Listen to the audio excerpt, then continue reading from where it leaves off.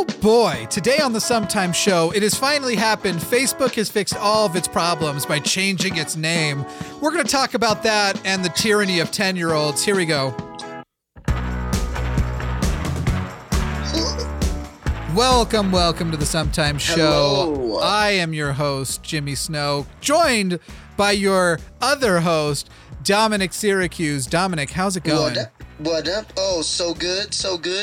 Just hanging out. We added the topic of the tyranny of 10-year-olds literally moments before hitting record, because right before we came on air, I believe a 10-year-old walked into where Dom is recording. And while I don't actually know the topic if he was asking, I could hear the "I'm a 10-year-old and I'm here to lie and manipulate you" voice.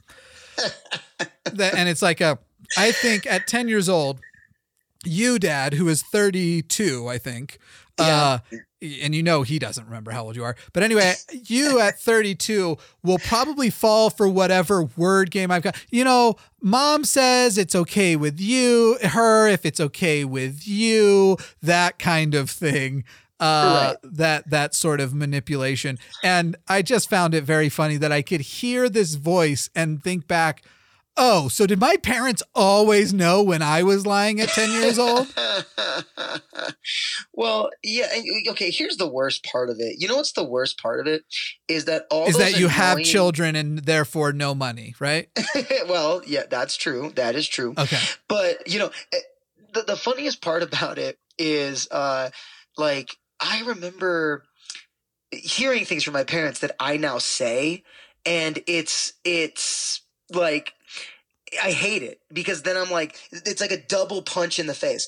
First, I have to say it, and that's like a gut punch. So if I go, you know, I was 10 years old too once, and you say that, right? And then you remember, oh my God, my parents used to say that. I've become my parents. That hurts. And then you realize, oh my God, that was me. I was that, like, annoying, you know?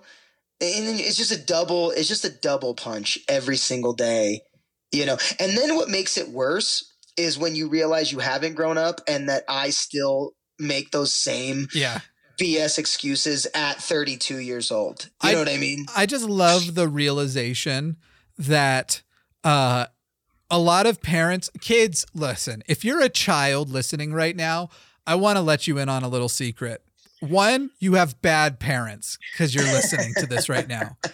But two, if you, like, all those times that you think you successfully manipulated and lied to and got away with something with your parents, that's not what happened. Your parents took a mental evaluation of, do I give enough of a fuck to do something? Like, I know you're lying to me, but honestly, the easiest way forward for me is to let you go risk your life on the motorbikes that you're actually about to go ride with your friends.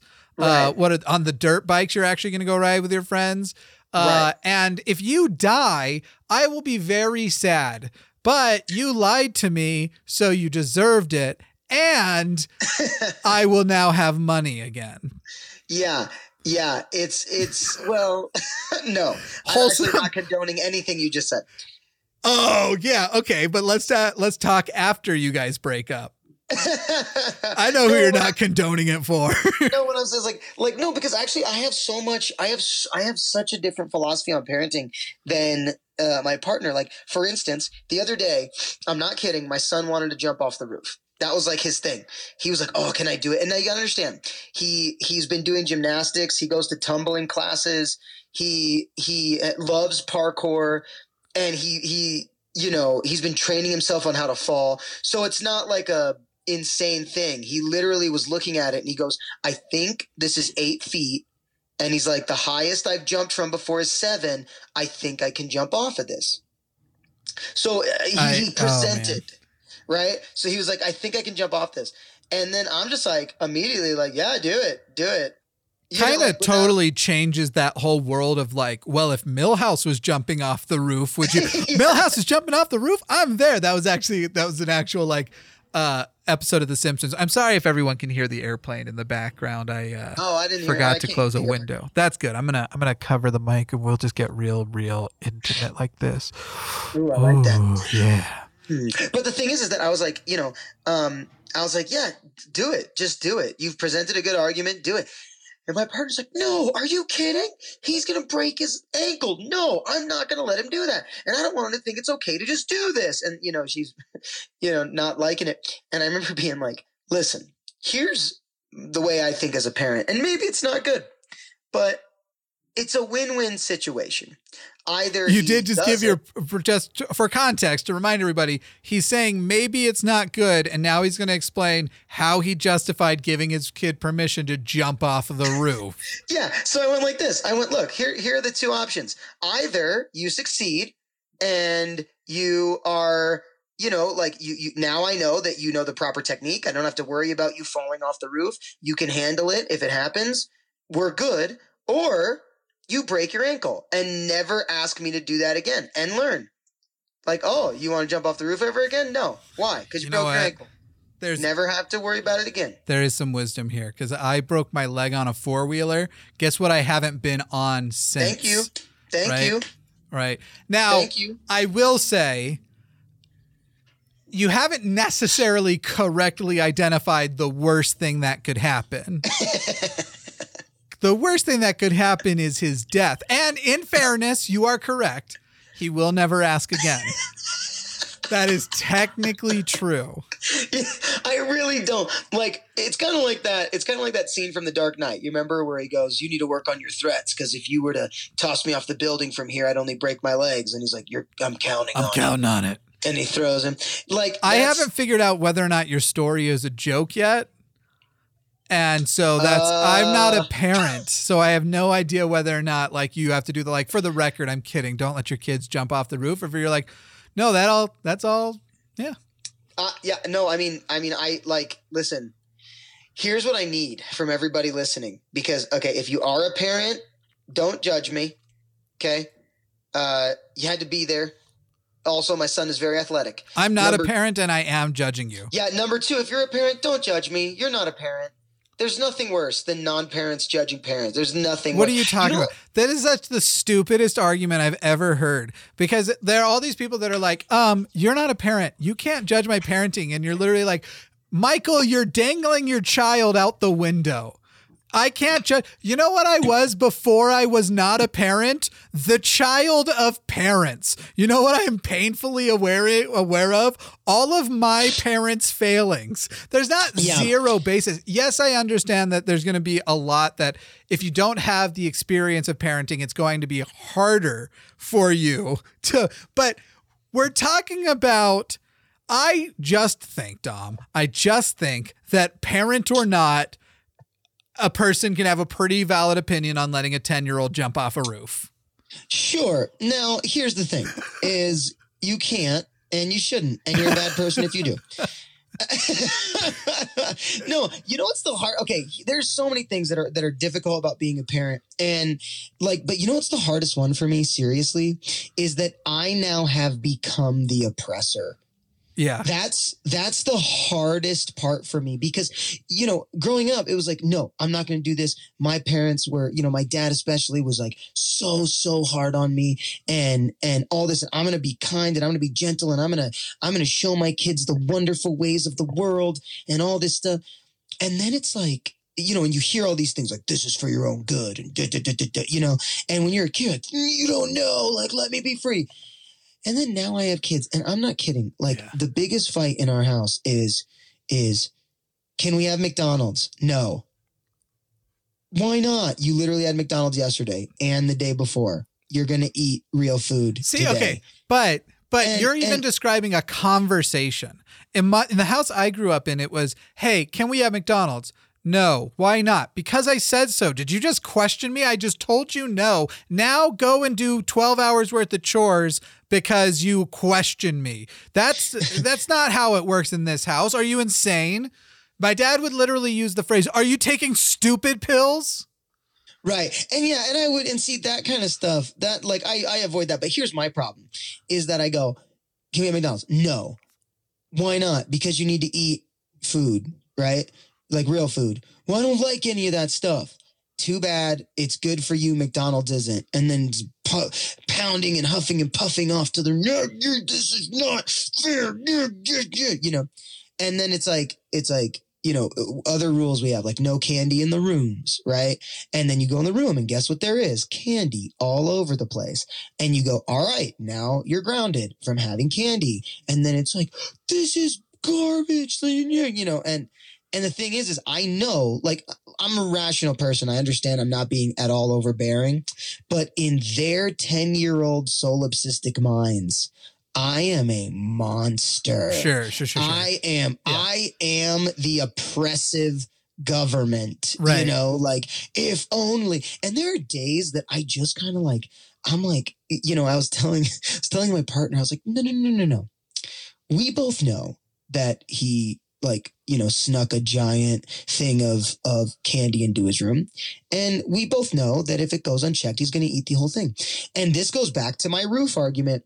I was like, let him eat all of it. And because honestly, if we just take it away, it's going to be a big fight or whatever. Let him eat all of it and then let him get so sick, like so incredibly sick, and let him throw up, like instead of tasting the rainbow, let him throw the rainbow up for 30 minutes in the bathroom, hunched over. Hey, do you have a public email? No. Okay. Why? I'll forward you the emails we're going to get. What I'm saying is let him do it. And then that way you go, hey, bud, so check it out. That's why we make rules, is so that this doesn't happen to you. And then I have to then again say the thing that used to make me cringe, which is, this is for your own good. I take it away for your own good. Now listen, you know what I mean? I've never had any kids. I've barely had any pregnancy scares. But Dom, let me give you some advice.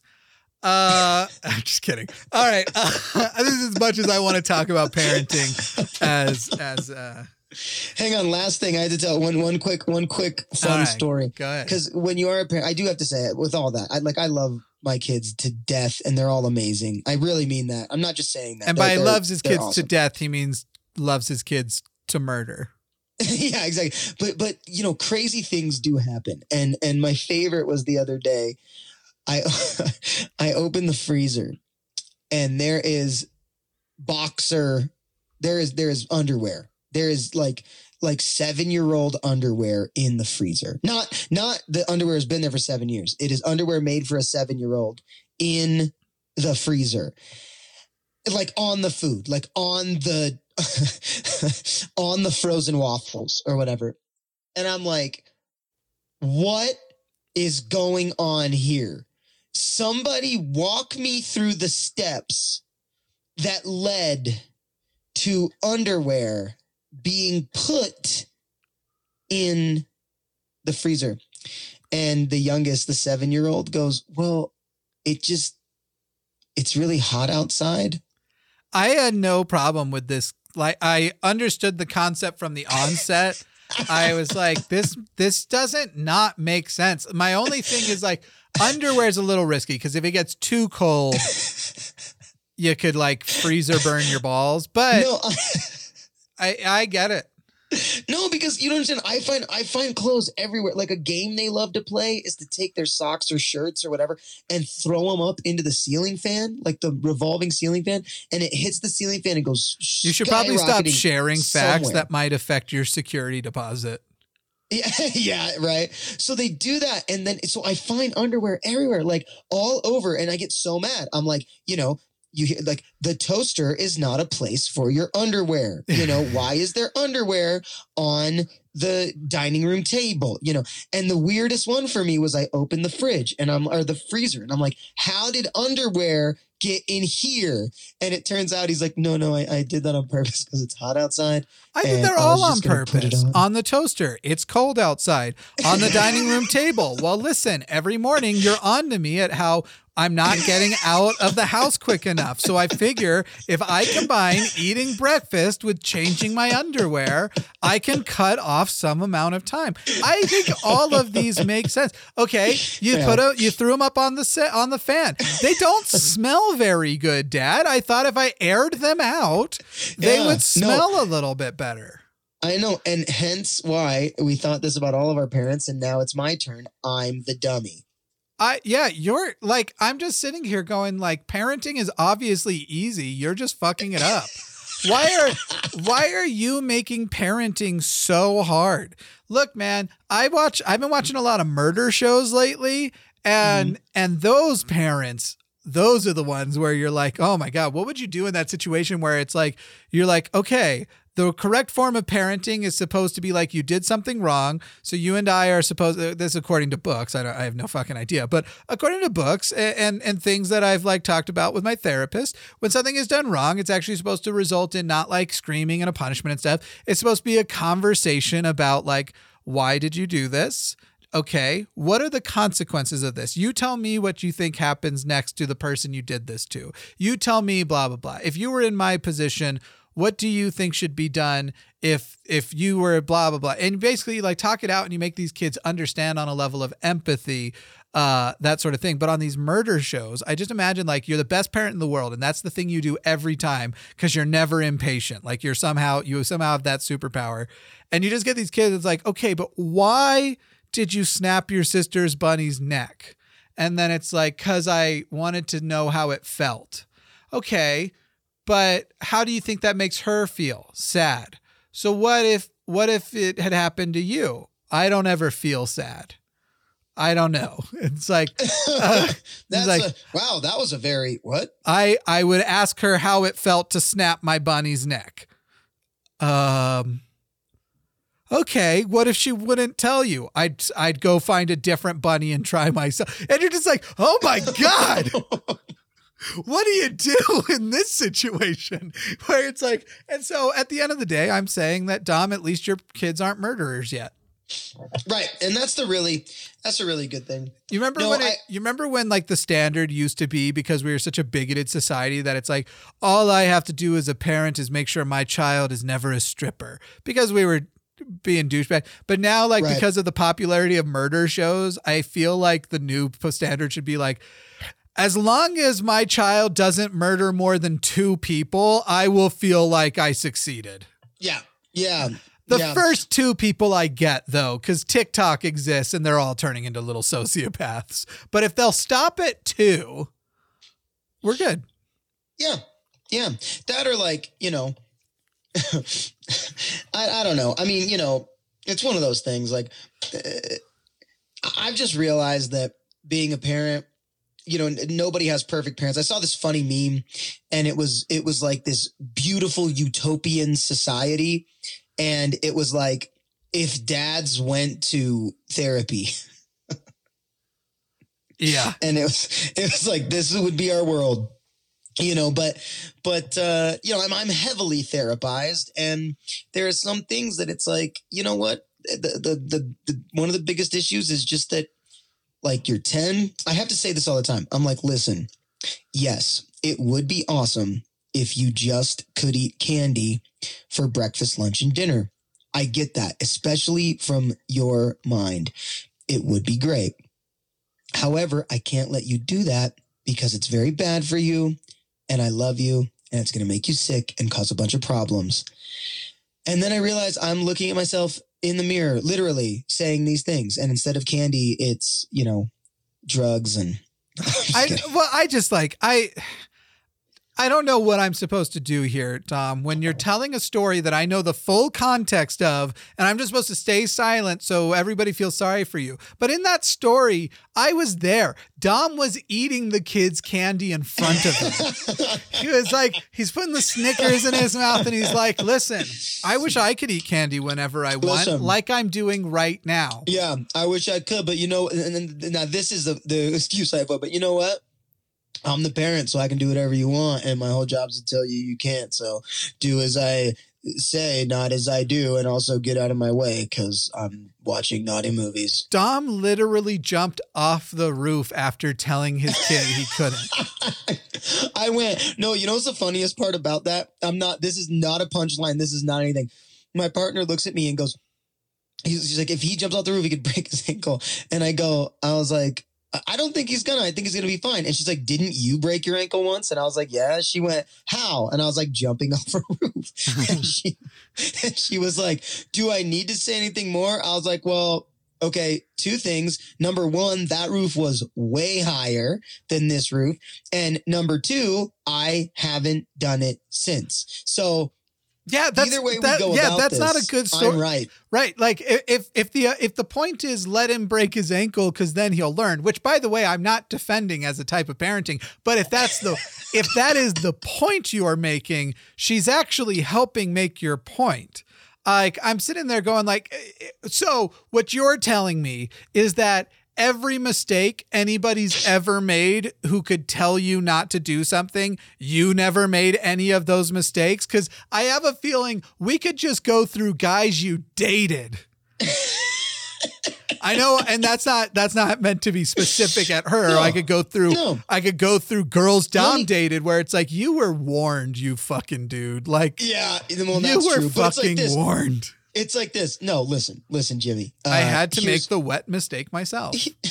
Here's what you don't understand is that as a parent, if you're too overbearing on your child and say, no, you can't jump off the roof because I don't want you to get hurt. And then they're just going to want to jump off that roof. And you say, no. When they finally get their freedom, they're going to jump off that roof. Only this time it's not a roof. This time it's heroin. And they're going to just do so much heroin. Yeah, that is, by the way, just so you guys know, he's saying very literally, if you tell your child they can't jump off the roof, they will become a heroin addict. And so I love my child. And when he does break his ankle and I go to the doctor and the doctor goes, why would you let him jump off a roof?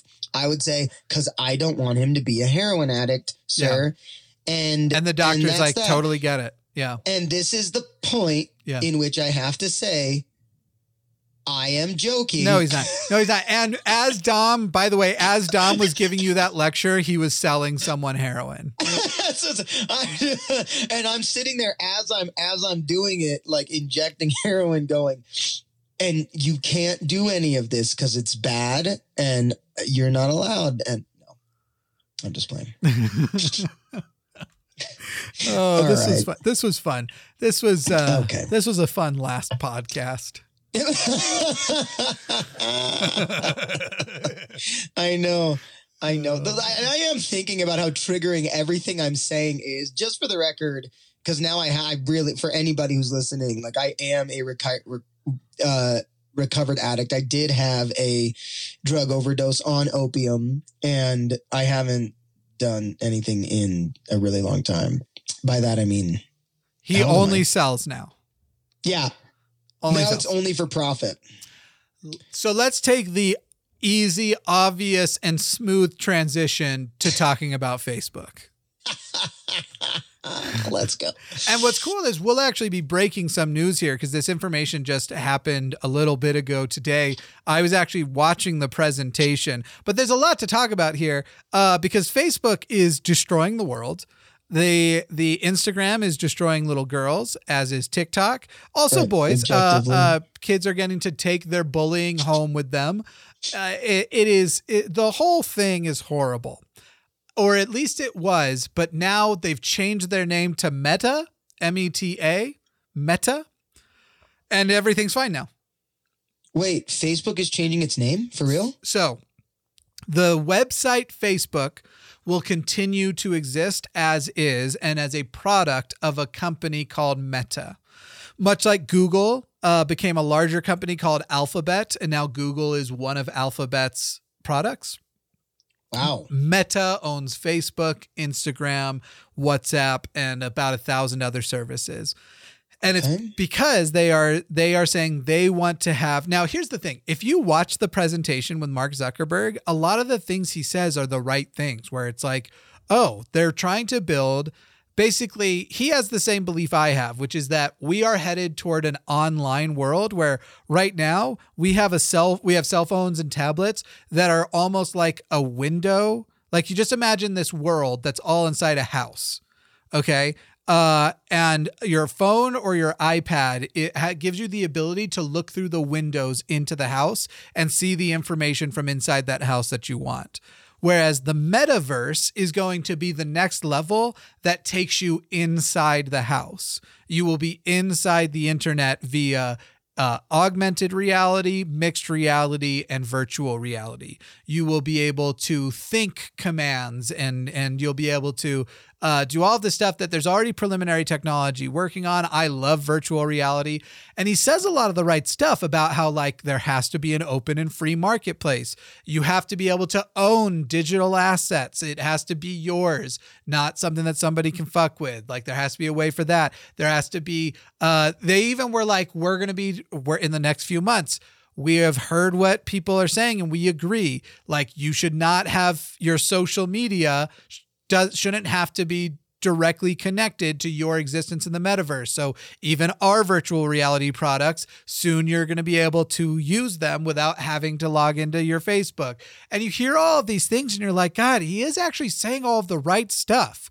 But his company also is pretty responsible for the insurrection and for all of this polarization and shit where you're just like, you have been so much the problem, but you know the right things to say. Go ahead.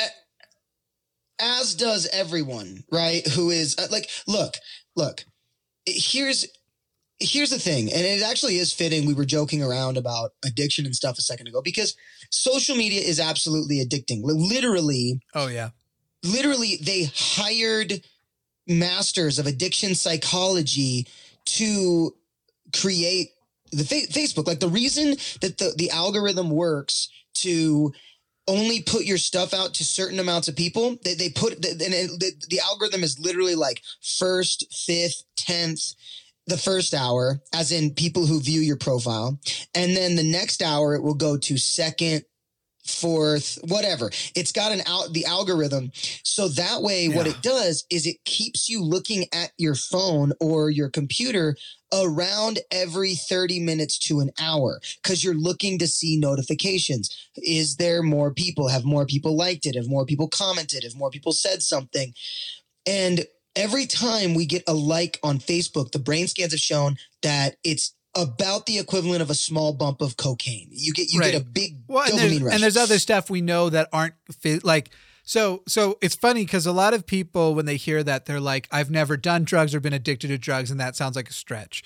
And so you can go with other things. For example, they've shown that the experience of checking your phones to see if you have notifications of people interacting in some way, of something to like, of you getting some kind of validation is similar to gambling and like pulling the slots thing and winning a round of slots that you're literally getting that addiction, that rush of like, I just pulled the lever and I just won, and they don't have to give you much. Like people get that rush. People can spend $100 on a nickel slot and then finally hit $10, and that rush they get is what does it. And so it literally, they don't have to give you much in response to your check. It can literally be like, your cousin commented like looking handsome, and now you have a different thing you need to go to therapy for because your cousin's also kind of hot. Well, here's the thing. And to get like slightly clinical for a second, what drugs do is drugs just trigger natural chemicals that already exist in your body to dispense at an extremely large rate, right? Or, whatever it may be, dopamine, serotonin, endorphins, whatever. But the thing is those are released naturally too. Yeah. So when you eat in certain foods, when you get a hug or a kiss from someone you like, when you're scared of something, these chemicals release as well. And so when we are approved of, when we are listened to, it triggers the same chemicals in the brain as being hugged. And when we are laughed at or approved of, it triggers the same chemicals in the brain as cocaine or like a bump of cocaine. And so We when should you get say a like, being hugged by somebody you want to be hugged by. yes, I should say that. I hate most of the hugs I receive. Yes, I should have. You're right. I should have specified. But here's the really interesting part. No, you can't go forward. Dom, I'm asking you to please stop hugging me. I'm just kidding. Okay, go ahead. You're so cuddly, Jimmy. There's this balance that we have to have here, because I know like people are like, oh, I want to listen to them because they're funny together, and the seriousness. And I never like for any one thing to go too long without a joke interrupting it. I hear you. Anyway, so continue. Interrupt this with jokes. Yeah. The thing I want to say, and the topic I really want to get on, because this is if I could pinpoint a very serious problem with what we found out about Facebook, it would be this. The thing is when we have conflict, when there's conflict, that triggers the same reactions as, getting punched or kicked, right? And so when there's something that we see that is confrontational or conflicting, we then have this urge to defend. No. I gotta set this straight. And then when others argue with us, it puts us into a fight where we have to defend our, not just, at times what feels like our life's philosophy. Yeah. And then here's this pattern is you're getting upset, you feel hurt, you have to defend. And then people like your defense and come to your side. And that is the rush, the acceptance, the dopamine. And then the other people come in with more punches and more kicks. And now they've got a team. And it becomes this, your brain and your physiology is now it's like somebody mixed Mentos and Coke and is just shaking it up inside of you. And we've all had that feeling. We've all been in the middle of a Facebook fight where you're just like, all right, clear my calendar for the next 3 hours. Yeah. I am going in on this. And I'll only feel good if somebody joins my side. And if I get piled up on, I'll find a reason to like get out of that fight and then just go seethe for hours, which it's no surprise with the way these operate on like the exact same parts of our chemical mind, which I do want to get back to the broader conversation about Facebook and stuff specifically here soon. But it's no surprise that like we're seeing this epidemic of depression and anxiety where it's, as far as anxiety goes, you're literally activating the part of your brain that says, you're about to die. You're in danger. Like, of death. You're in danger of being eaten by a tiger. Because tigers used to eat us. That's exactly what's happening. And but what we found out about Facebook is that the algorithm was favoring posts and information and articles that specifically had this antagonizing quality. So things that people knew were conspiratorial, things that people knew were agitating, they perpetuated this because it's like a trap. And really, that's Zuckerberg's, excuse. Like, well, what am I supposed to do? It's an algorithm. It's not me. The algorithm. So in fairness, that's actually not what he says. That's kind of more what the conversation people sort of imply. And you could argue that that's in practice what's been happening. Like I said, they actually usually say the right things. Right. So the things that the things that they are most often saying right now are like, we're ready to do whatever you tell us. We live in a wild west where there's no regulation. So we're doing our best, but we want regulation. We want a standard. Now, the thing is that there's also a sort of a sinister thing to that where it's literally like, okay, we want the tools. If you put the regulations in now to prevent these things, that is going to mean that smaller companies that were doing that same stuff aren't going to be able to get as big as us because they won't be able to use those same evil tools that we already use to become gigantic. And that's not to lament the smaller evil companies not going out of existence, but it actually will remove a lot of competition for them when that regulation starts. And so what they're basically trying to say right now is like, we want regulation and stuff, but we want it to apply to everybody because you can't just come in and basically say, we need a set of laws for only Facebook, which technically has an element of fairness to it and sounds right. But in effect, they have created a online universe that nobody can even compete with. in the first place, and it's almost like they are their own country, and you should see laws and things that are independent to them ethically responding to that, as well as these other things like breaking the companies up and not letting them have this super monopoly. Well, what my question is if Zuckerberg's CEO, and mind you, I might be as ignorant right now as a non-parent trying to tell a parent how to parent here, but how? Sorry, except for that. Yeah. And I'm going to push back because you know what? There are billions of accounts of parenting that one can read and study and in essence still have a theoretical understanding. No, I know. I'm joking. My point is, I would like to put out that parenting's not that hard. Just to make some people mad. Yeah, my point is that why can't Zuckerberg put those restrictions in himself? It's his company. Why can't he straight up say, I am governing it as my own? That's completely within the realm of free market capitalism. You can say, I'm putting these restrictions in immediately. And the reason, but the reason why he doesn't is I'm like, well, we're just going to kind of do our own thing until the government steps in and tells us we can't. Like that. Right. That seems like a cop out to me. Right. And so their point is essentially, okay, so if you say we have to just us on our end have to be much more restrictive to right-wing conspiracy theorists, and they're not technically wrong about in essence, they're not wrong, but in practice, they're wrong in how they act. But basically, it's like, if we have to be harder on them and you're only saying we should do that, a different company with worse ethics than ours is going to grow because they will accept those people. And there's a point there, and they're not wrong that there should be regulation, but they are wrong about your whole thing of like, we have to stay unethical because of the other unethicals. Isn't it better to have them under our watch than somebody else's? In the end, is still you justifying being an evil sack of shit.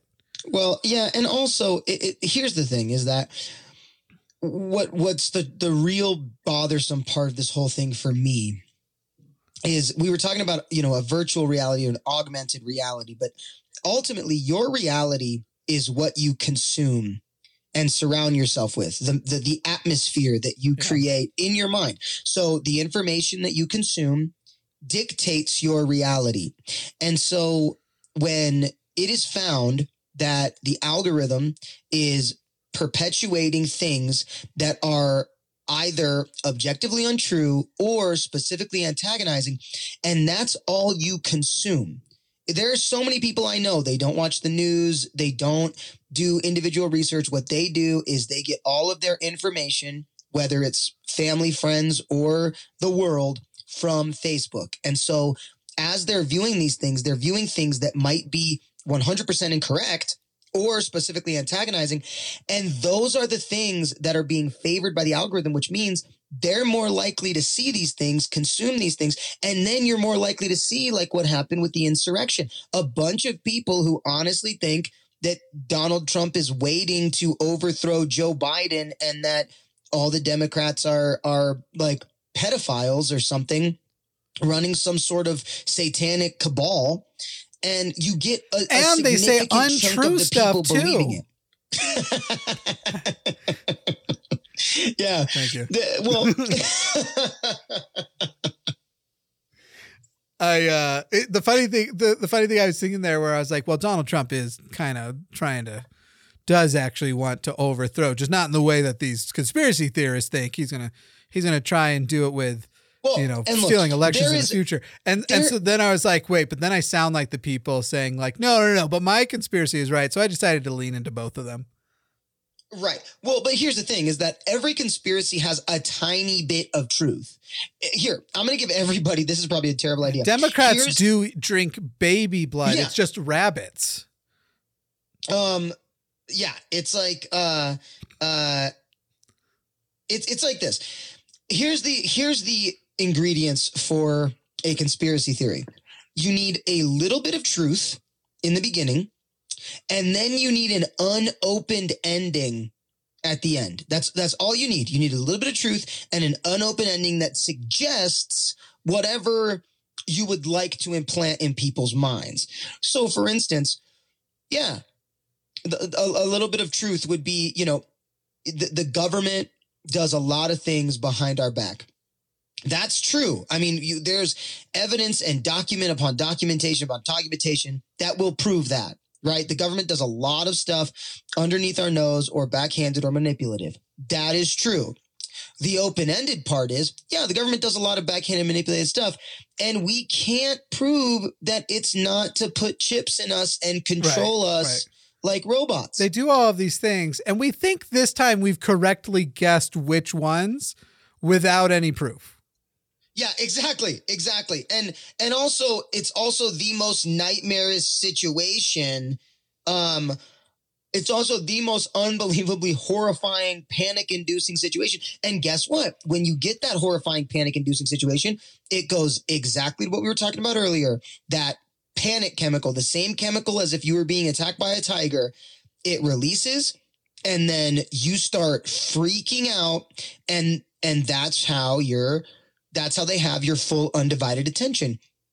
Like, and here's what bothers me about specifically false information being perpetuated. I was talking with somebody, and because my question was always why? Like, why would anybody be interested in starting a conspiracy theory? Why would anybody be interested in starting a lie or whatever? But I was talking to somebody the other day, literally, and he tells me, he's like, it was the craziest thing. He's like, I grew up in Pennsylvania. And I literally made this rumor up out of nowhere. This is what this guy tells me.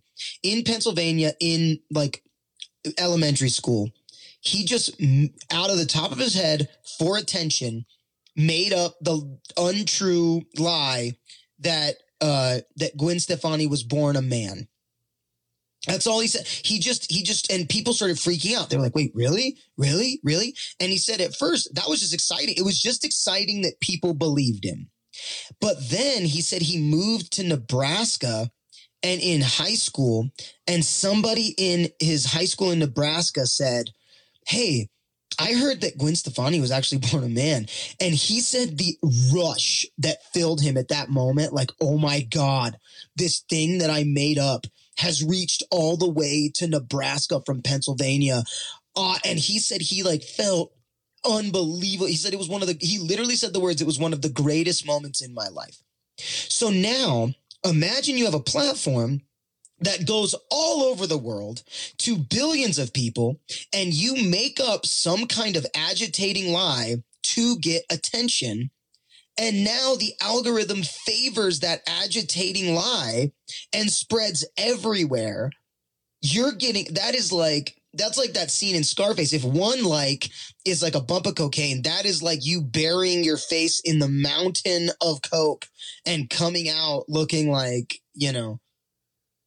It's a tough thing too, because there's a lot of people, and I include myself in this, despite the fact that it'll probably start an entire conspiracy. Yeah, right, Jimmy.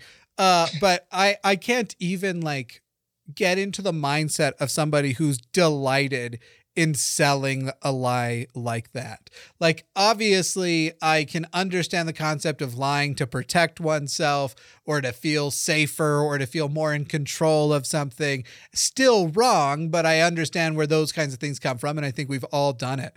But to literally just be like, I'm getting my validation from how well this completely made up thing that could be hurtful to somebody if believed, like that is what gives me the rush of successfully.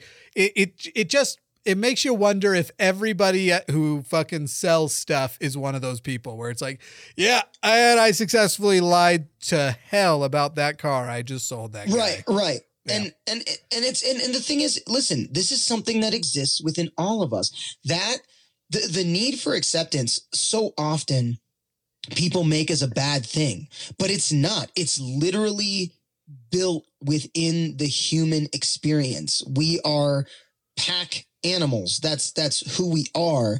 And so we crave community. Period. We crave community. We crave acceptance. And yeah, there are people who are introverted and like to be, charge their batteries alone. But at the end of the day, nobody likes exclusion. Nobody likes excommunication. People might like solitude, but that's voluntary.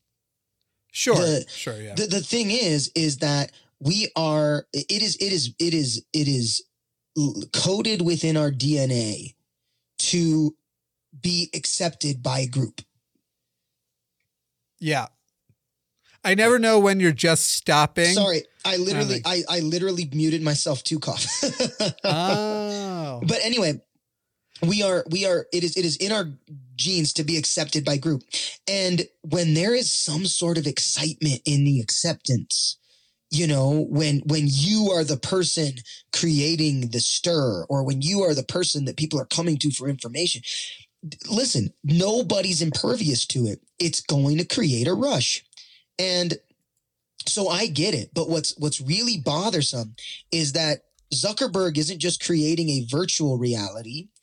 In so many cases, look, and you've said this before on your show, the people who were doing the insurrection, if you really believed as reality that your election was stolen from you, and you really believe as reality that it was stolen from you by actual baby blood drinking, chip implanting, like oppressors, then yeah, that's how any human being's going to react. But what's dangerous is this is what we are filling people's minds with as fact, and it's what the algorithm is favoring. We're not just creating a virtual reality, we are creating a false horror reality. It's simply, like I said, we've talked about this before. You turn off the computer and go outside, you're likely to not be attacked by pedophilic, Satan worshiping Democrats. I'm pretty sure. I'm willing to bet that if everybody listening to this right now, as soon as the podcast's over, literally just goes outside for a walk, I'm a gambling man, but I'm willing to wager 100% of you will not be attacked by pedophilic, satanic, Democratic government officials. I'm almost positive of it. Do you know how much work you just gave the DNC to do? Oh, Dom. So anyway, Facebook changed its name to Meta is what we're getting at. I watched the entire presentation. Now, I wasn't watching the presentation because I give any fucks about what name they changed to. I did want to know about their technological vision for the future, that talking about going inside the house that is the internet, which they're calling the metaverse, versus being outside and looking through the windows. The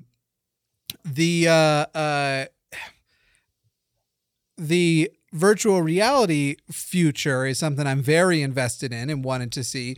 And so I was there because recently there were several leaks of a new Oculus headset that was supposed to be coming out or something. There's all these leaks happening. There's even leaks in like the software in the existing headsets that allude to this.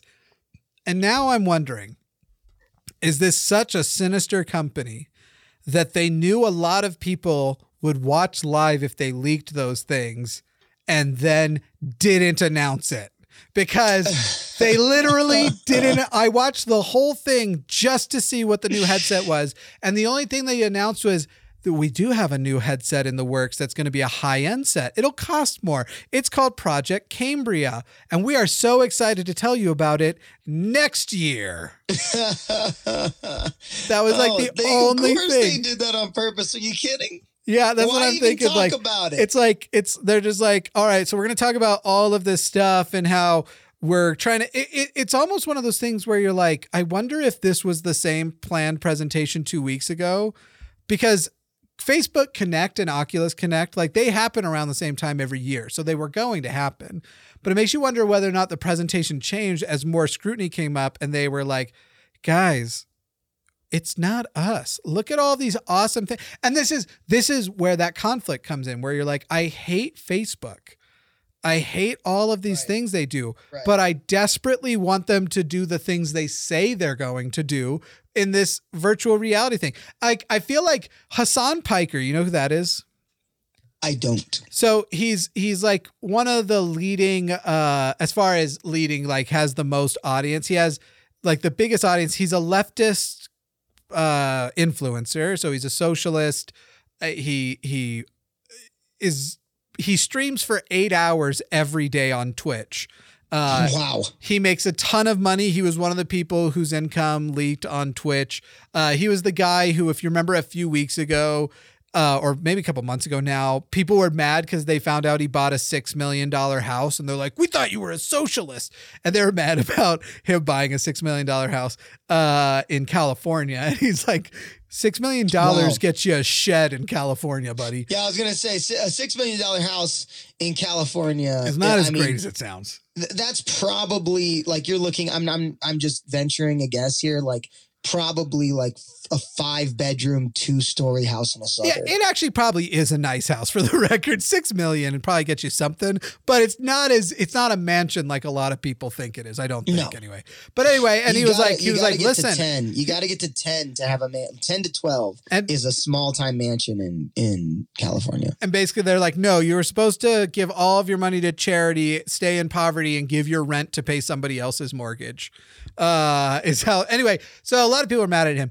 But I just think about his relationship with some things, the way I feel like my relationship with Facebook is, where I love Oculus so much. I love virtual reality so much. I so badly want basically the world from the book Ready Player One. Dom, if you haven't read Ready Player One, you should read it with your son.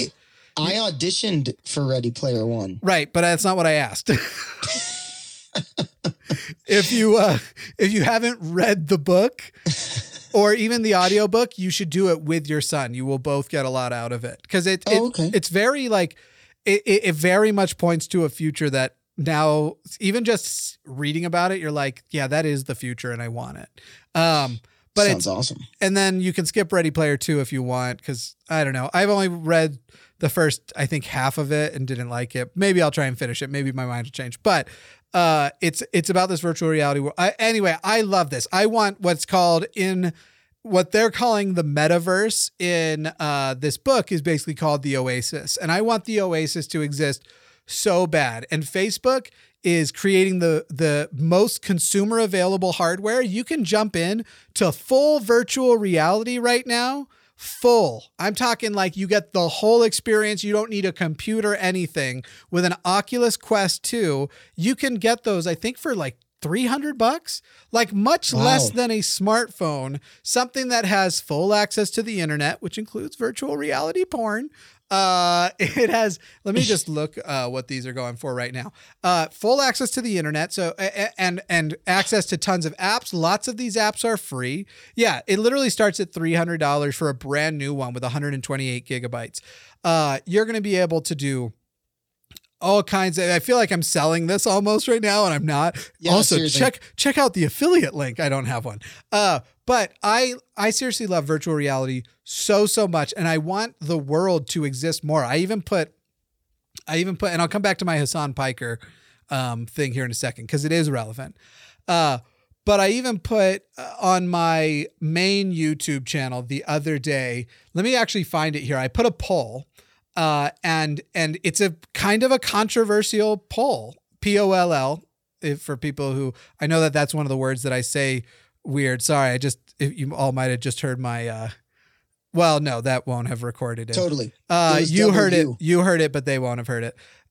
So here's the poll I did. In the next 5 years, a huge shift to virtual reality and mixed reality will happen, and before long will take over what we do with smartphones and will soon become the main hub for online interaction and personal online activities. So I started with that statement, which, by the way, if you watched Facebook's thing today, you basically would be like, I wouldn't be surprised. No, I would be surprised, but it almost feels like he stole some of my talking points, because Mark Zuckerberg definitely believes that same thing, but I said it first. Anyway, I wrote, this is a personal belief / prediction of mine that I wonder how many people agree with. I suspect not many, but recent developments have increased my confidence in this happening soon.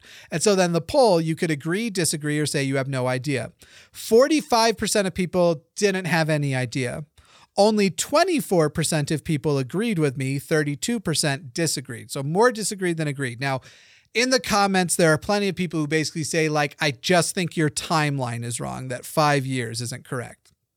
And maybe maybe you're right. But I'm sitting here going like, I am so into this, so invested in it. And I genuinely believe this is the future. I think we will do so much of our day, our jobs, our vacations, our social life will happen in either completely virtual worlds or enhanced worlds where you're wearing basically what looks like just a pair of glasses, but the people who have the glasses on are seeing a totally different world.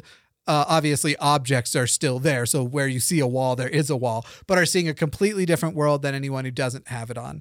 I think that is 100% coming, and that's the world that's coming. And I want it. I'm excited for it. And so that is where I'm like, fuck, I hate Mark Zuckerberg. I wouldn't say I hate him, but I'm like, you're kind of a dick and you're one of these people who have become a billionaire and you think that in the genius things you have done and the money you've accumulated, that you know better what's for mankind than the rest of mankind. And that things, because you're a genius in one area, you must just be a genius over everything. It's this sort of, it's almost like a super Dunning-Kruger where it's like, but I am a genius. Therefore, on any topic, I must start as a total expert. And in reality, you're at the beginning of the curve of competency. Let me just finish. And so bringing this, I have a lot of conflict, as must someone like Hasan Piker. And there's probably going to be Hasan Piker fanboys who listen to this, or fangirls, or fan non-binary people. I like Hasan very much, but one can point out this individual who is a socialist, who is making a lot of money pushing out leftist views, which I 100% appreciate, and talks a lot of shit about companies like Amazon and Jeff Bezos. Literally works for Amazon and Jeff Bezos. His platform is Twitch. So right now, the number one place that people are basically getting anti-Amazon content is on an Amazon product. And so I feel like I have this level of conflict that I would feel in the same place where it's like, man, I really want these things broken up. I think that Amazon is probably a mostly evil company. And I've gotten shit on before when people have been like, ooh, I see an Amazon box in your background. How can you support that company? And and I'm like, okay, first of all, I'm also a leftist. And if Hasan Piker, through his partnership with Amazon, can make millions of dollars, I don't think my hypocrisy is the one that needs policing quite as much in this regard. And it's tough. It's a tough situation where you're like, fuck, that's the world I want to live in. Virtual reality will be such an equalizer. I'm not kidding. Like, I truly believe that. And you kind of see this in that book I was telling you to read, Ready Player One, where it's your presentation of yourself will be whatever you want it to be. You don't ever have to know. There's this show that, you're familiar with The Masked Singer, right, Dom? I have watched literally every single episode, and I've never seen not it. Ashamed. I've never seen any of it, but I'm familiar with the concept. I've seen clips of things. Okay, there's another show. Have you heard of it called Alter Ego? No. Okay, so Alter Ego is kind of like The Masked Singer, except for that basically the singers are actually backstage in a computer room that they have motion tracking on. And what the audience sees instead of the singer is an avatar that is digitally made that represents the singer. So you have people who might be very overweight, like myself. My avatar would be much skinnier. Or you might have overweight people who don't have to worry about, like, most of the avatars look like aliens. You can do cross-gender if you want. And this is actually like the one that stuck in my head the most. There is this individual who is doesn't say they are trans, says they just do drag. And actually, when they sing, they sound more like a woman and feels like their performance person is a woman. And their voice sounds very feminine. And so everybody was shocked when that person got voted off and you finally got to see the person behind this digital avatar, because their digital avatar was this beautiful woman. And then a man walks out and that was the person behind that avatar the entire time. And in that regard, like what happened there, I think virtual reality is going to be this tremendous equalizer, because for so many interactions, you will not have any idea what the race of the person you're dealing with is, what even the gender of the person you're dealing with is, what their height is, what their weight is. Their avatar is going to be a representation that they choose instead of a representation that they have. And so I so want that world. And it sucks to be sitting here and going like, I honestly think that Facebook is one of the worst things we ever created. I think Twitter is one of the worst things we ever created. I said that once and people were like, oh yeah, worse than the Holocaust. And I'm not saying that it is yet, but I legitimately think that the potential for future genocides will happen because of polarization on social media and misinformation on social media. Just think about like if Q got into being the Q cult, if they got into being hundreds of millions large and had the power to like fight, and they're already up to tens of thousands, hundreds of thousands, potentially in the millions, and they had the potential to violently impose their will. First of all, are any of us thinking that some type of genocide wouldn't happen in that scenario? And then when it does, or if it does, what do we say was the source of all of that? Because all of these great conspiracy groups started on these different social media platforms. And so when I say like, yes, I understand you could say, well, the internet's the same way. You can use it for good or use it for evil. But when it comes to social media, mostly it's been chosen to be used for evil. And as Dom pointed out, the algorithm has favored evil because it sells better, because it addicts you harder. You become more addicted. And so it sucks to be in the situation where I'm like, God, I want that equalized universe. I want that metaverse. And the people who are going to give it to us the fastest, develop the technology the quickest, and have the most resources to do it are a company that I can't trust to not destroy it and destroy humanity when they create it. Yeah. Also, I don't know. I mean, I might be in the minority here, but I get kind of freaked out at the idea of two different worlds, like the virtual world and the you know, tangible reality or whatever. I mean, it kind of freaks me out because you know what it reminds me of is, I know you're not as much of a cinephile as me, but have you ever seen the original Judge Dredd? No. Oh, there's this great scene. So it's Sylvester Stallone is essentially like, you know, he goes to the future. He's frozen and he wakes up in a future world and he's got to, you know, defend the future world. Well, he gets in a relationship with Sandra Bullock and there's a scene where they have sex. But the thing is it's not actual sex. So she's like, I'm really into you. He's like, I'm really into you too. And then she's like, okay, let's put on our virtual, you know, like our virtual masks. And they put them on and they start like having sex in this virtual world. And he's going like, Sounds wait, awesome. no. He goes, no, I want to touch you. And she freaks out. She's like, you mean like actual human contact? And he's like, yeah, I want to. And she's like, wait, that would mean, and she starts like contemplating what physical touch sex would be. And she's like, no, like, oh my God, that's disgusting. Like the fluids and like, it's really interesting. Yeah. So like, you can listen to Cautionary Tales. Also, we should all be aware that Cautionary Tales very rarely actually predict the future.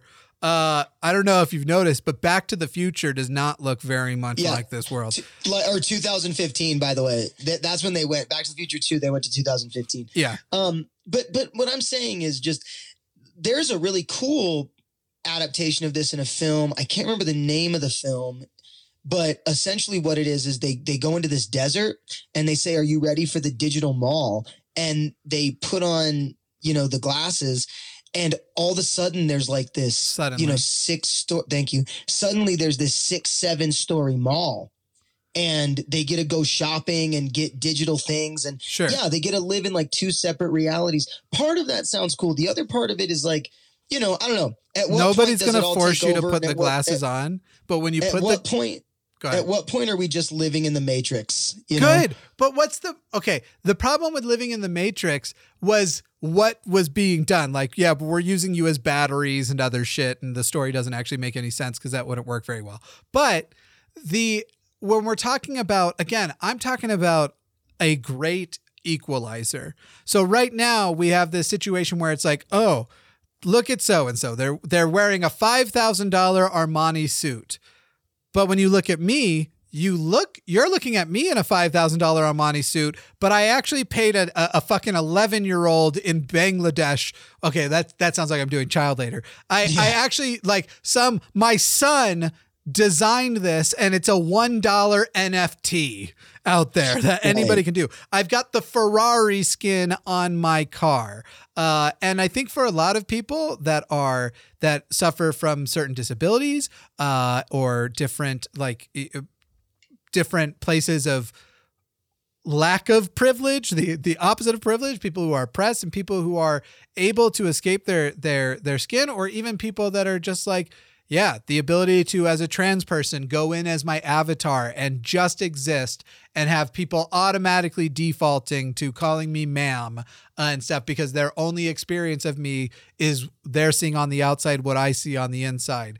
There's so much. Of course, there's lots of things that are going to be scary for people, and no one is going to force anyone to put the glasses on. I hope, because it's Facebook. Who fucking knows? Right. But first of all, it is the natural progression of technology. Doesn't mean that that's a good thing, because natural progressions of technology also led to things like nuclear bombs.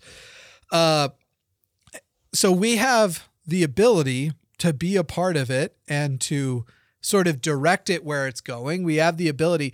I 100% believe that we're not going to escape capitalism until capitalism escapes us.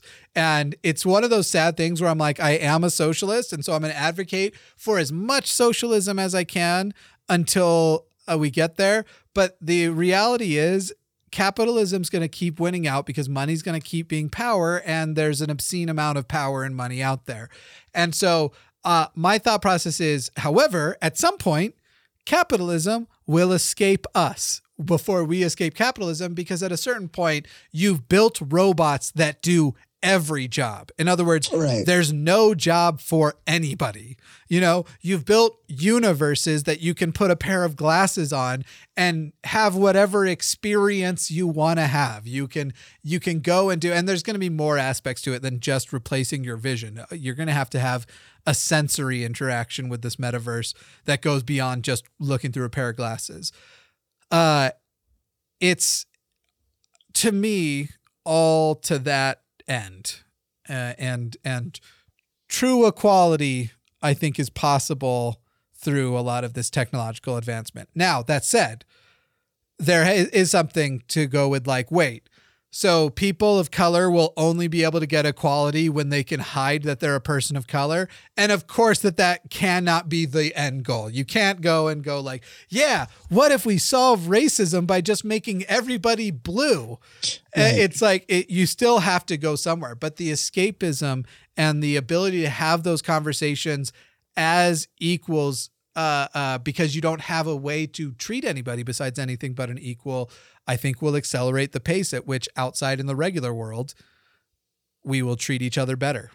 More of those experiences where you've been watching the female avatar singing and convinced that there is this beautiful woman in front of you, and then a man walks out on the stage, is going to be a mind-shifting experience for a lot of people. Yeah, It's a wild thought. It's like a genuinely wild thought. It reminds me, because, Elon Musk is working on Neuralink, right? Yep. And my son and I were talking about it, and it's kind of funny because he goes, Dad, it would be great. Think about it. Imagine having Google in your head. You can ask any question and just know, And I was like, yeah, imagine having Twitter in your head. Yeah, imagine just all day long, just keep in mind, yelling and screaming and vitriol just all day long. The benefit of the computer right now is, even though it is addicting, you can just turn it off and walk away from it, and go outside and experience something. Just so real. you know, the vision of the future isn't to take that away. Right. Right. What you're describing is like nobody's saying like we're putting this chip in your head and now every tweet you will just always hear all the time. No, I know. It's just I was just teasing him, but it's interesting. Like what you're saying, it's kind of interesting because I remember I was talking to a friend. This was when we were in high school. So this was maybe 15 years ago or whatever, and he was really smart. In fact, this particular person got the highest score in our state on the ACTs, but he was failing out of school because he was one of those guys who, and this was really popular when you and I went to high school. He was one of those guys who just stopped going to school to live in World of Warcraft. Sure. And if you remember, they made a South Park episode about World of Warcraft, and Stan's dad says, in this world, I'm just a mere geologist. Yeah, sure. but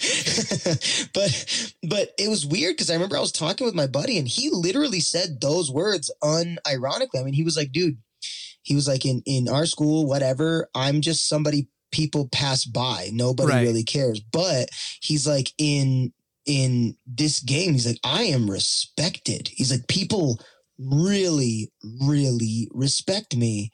And he was that's where he wanted to be. That's where he wanted to spend a lot of his time. And what we're talking about is the ability to actually experience that viscerally rather than kind of second hand. Sure. But we're also talking about an actual bringing a real world you into it. It's no less real than any social performance. You're talking about World of Warcraft where it's like, yeah, you can't really be a paladin, but it's not as though that person's experience of being a respected paladin didn't bring them validation. So if that's unhealthy, we need to talk about if it's unhealthy or not, but it might not be unhealthy, except for that it sounds like his got to a point of addiction.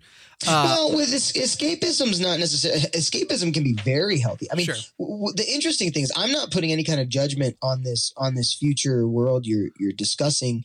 What I'm saying is, it would absolutely change the way we live, and that's not a marketing ploy. I mean, we would have to reevaluate what life is. Good, because we're fucking it up right now. Like, you and I are sitting here as white men, both cis. I am straight passing, but I'm not straight. You're straight. Right. And I can understand the anxieties that when a person in that position first hears about this experiences. But I think a lot of people hear this and go like, yeah, great. But, well, okay, actually there's two ways. One person who's outside of our group might hear this and go, but I think there's a lot of people that are like, yeah, as a person without privilege, it does sound exciting to have some of these things equalized and to have some of these things reevaluated. Because right now, reevaluating life and how we treat each other, I'm in one of the groups that gets treated like shit. So like the hesitation to reevaluate is usually only ever experienced by people in privilege. Now, that said, certainly there are plenty of people out there who could rightfully say, it's kind of like the vaccine thing where I can understand vaccine hesitancy amongst groups that are like, in the past, they pretended to give us vaccines, but gave us syphilis. Now, that said, I think enough exists to make sure I don't think that's a good reason not to get vaccinated anymore. I think that there is lots and lots of resources to be sure that that's not going to happen and that people don't need to worry about that. But you don't need to take it from me, the fucking white guy on a podcast. Go talk to a black doctor. Like I'm fine with that because they're the ones who are going to give you that information. And I could see a similar thing where it's like, yo, we were treated horribly on the internet, like trans people on Twitter right now. Like, why would I now go further into that world? But as far as just stepping back and going like this basic experience that people should have, Dom, you know what I think would be fun for you and I to do? I don't know if it would be a thing we would record or not, but one thing that I think would be fun is, have you ever played Minecraft?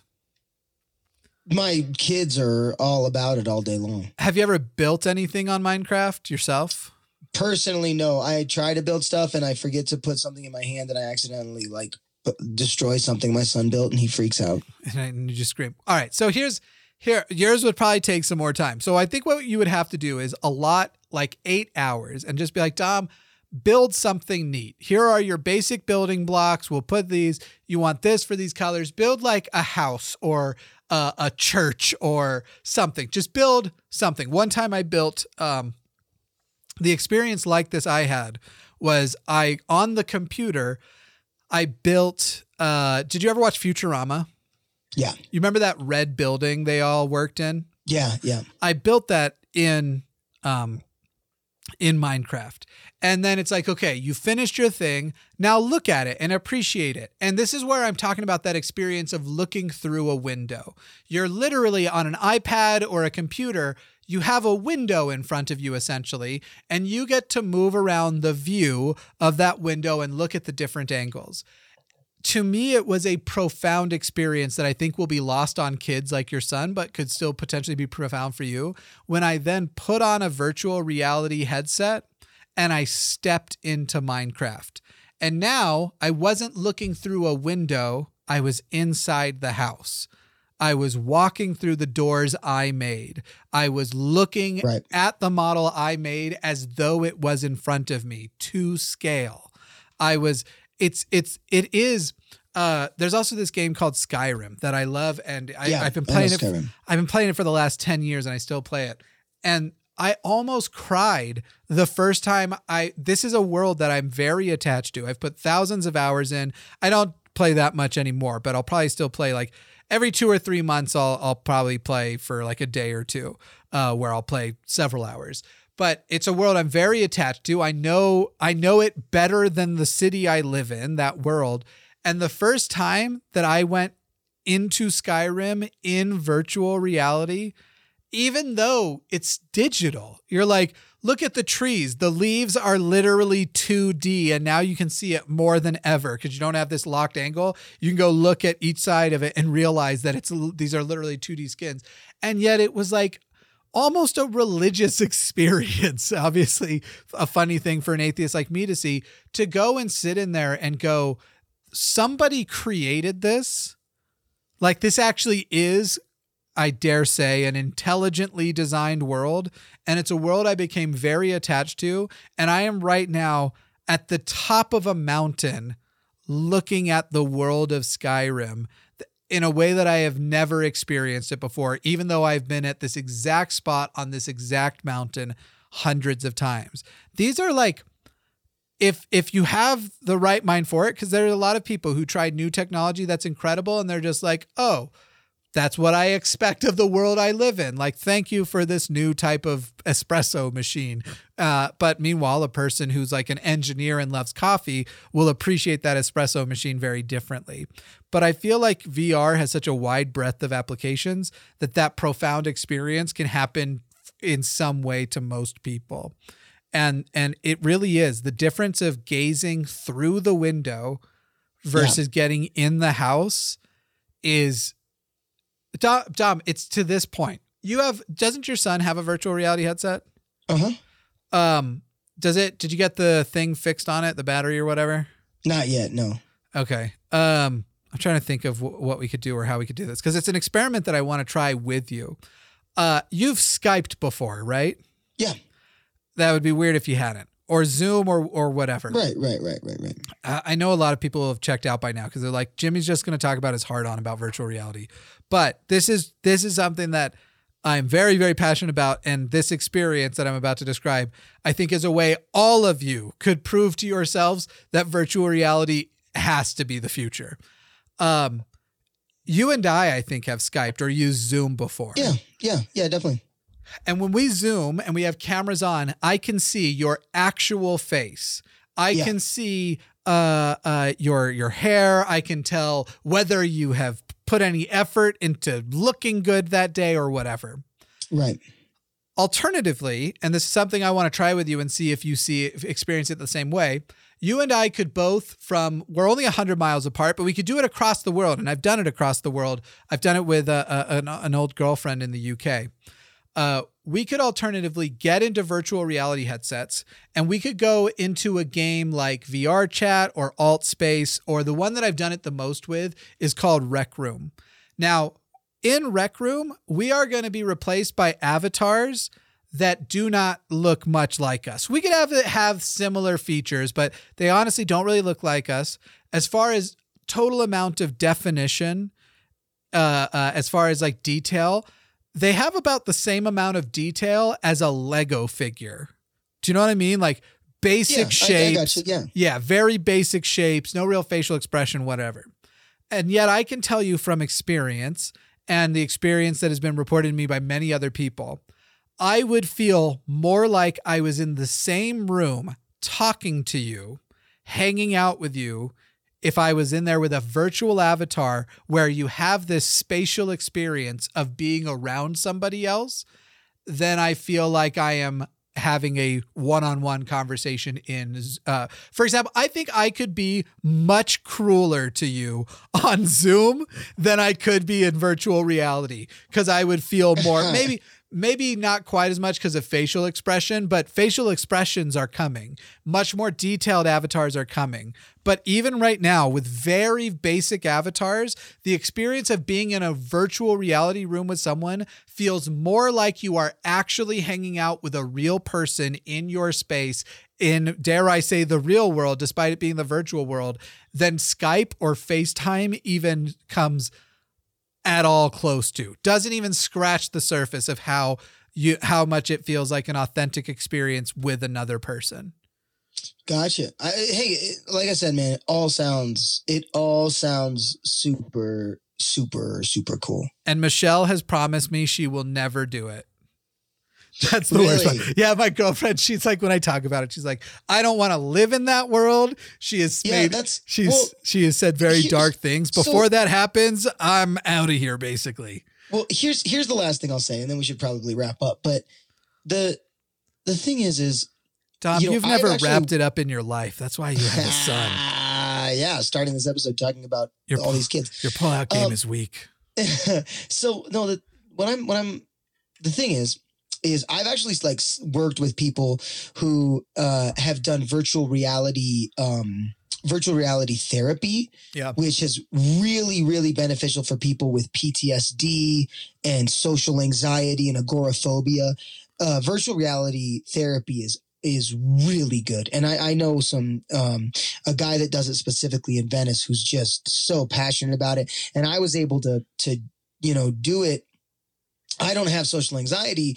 Well, I do, but it manifests differently in me. But it was really cool. And I saw what he did and I thought the work was beautiful. And I loved, I love the idea of sharpening our online experience to a virtual experience. And, there are a lot of people who live life, and I think if it creates new opportunities and times for people to manifest things that they were never able to do before, I think that's awesome. My thing is, when you're describing these experiences, wow, I could never, it would be amazing, especially if I'm, on the road or traveling, to be able to put on a headset and then still hang out with my kids. Oh yeah. Or something like that. Like that would be freaking sweet. Like you're in the same room. It already to some degree exists. And then with the level of realism where you will see them like they look regular. Right now it's all avatars, but they even showed off in today's presentation, an avatar of a guy who works at Facebook, who it was a surprise when he revealed it was an avatar. Wow. That's how realistic it was. That's so tight. I think that's amazing. The only thing is, and I don't want any of this to sound at all elitist or pretentious, but when you were talking about, like, I totally get what you were saying about, you play this game for years and then you get the opportunity to go into the game. That's sort of like a wild fantasy you have when, when you were growing up playing video games at our age, like, what if we could go in the game? Oh yeah, for sure. And it's tight. It's all tight. And I love the option being out there. However, like, it's a lot harder. It's a lot more difficult. And I know you know this feeling too. But I also like the feeling of being able to do that, to use the internet term, like IRL as well. No one's what I mean? Dom, we're not going to put you in pods. No one's taking it away. But let me tell you this though. What about the difference between, so we're talking about, and this is kind of the stuff that's been shown off. Let's say you go to the Grand Canyon, right? Yeah. awesome experience, breathtaking. You see this big stuff and you realize there was it's fine. Yeah. Okay, well, for me, things like that, like I love. I'm just kidding. Okay, I'm just kidding. nature and things that aren't people pull out profundity to me in much easier ways. All right, so you're at the Grand Canyon, and one of the parts of going to the Grand Canyon is being told like this was cut out by a river and all this stuff. And so Right. now all you have to do is put on a pair of what look like regular ass glasses.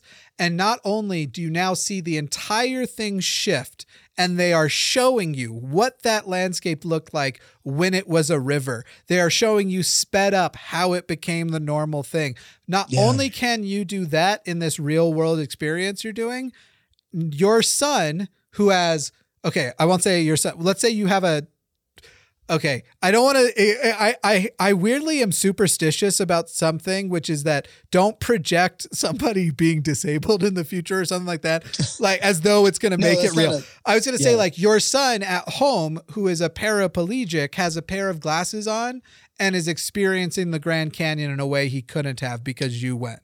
Do you know what I mean? No, I love all of that. Everything. Yeah, I see what you're saying. I'm And you totally can take sold. the glasses off anytime you want. Yeah, my extremist mind automatically goes to any type of competition between a virtual world and like I don't the actual world, but that word actual is a very difficult word. The physical world maybe. But the point is, I wonder about a competition, and then I wonder about like a full-on replacement. Because if you could figure out a way to generate income in the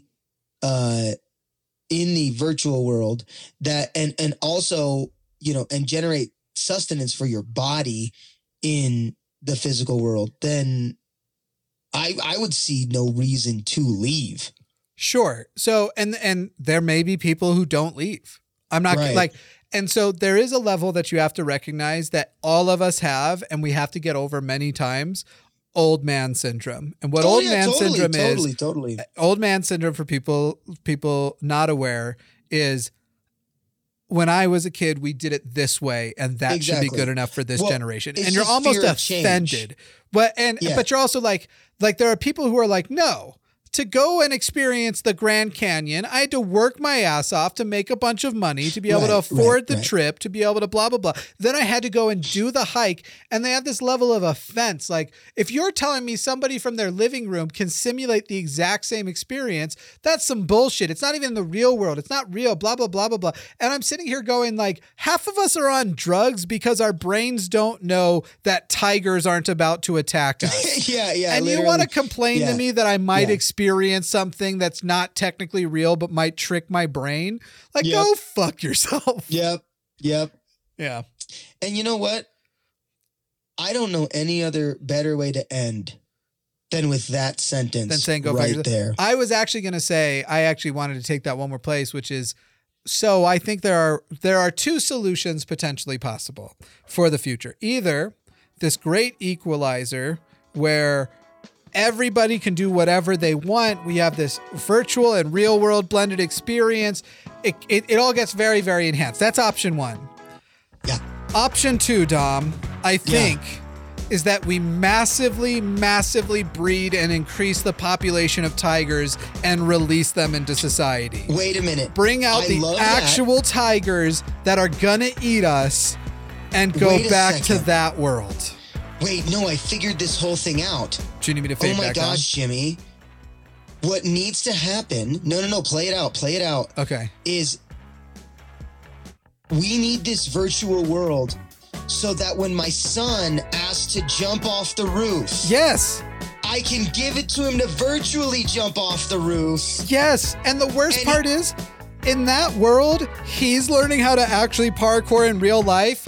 And my 32-year-old, 250-pound ass will be able to parkour just as good as him. Yes! Yeah. Sorry, son. Have a good day, everybody.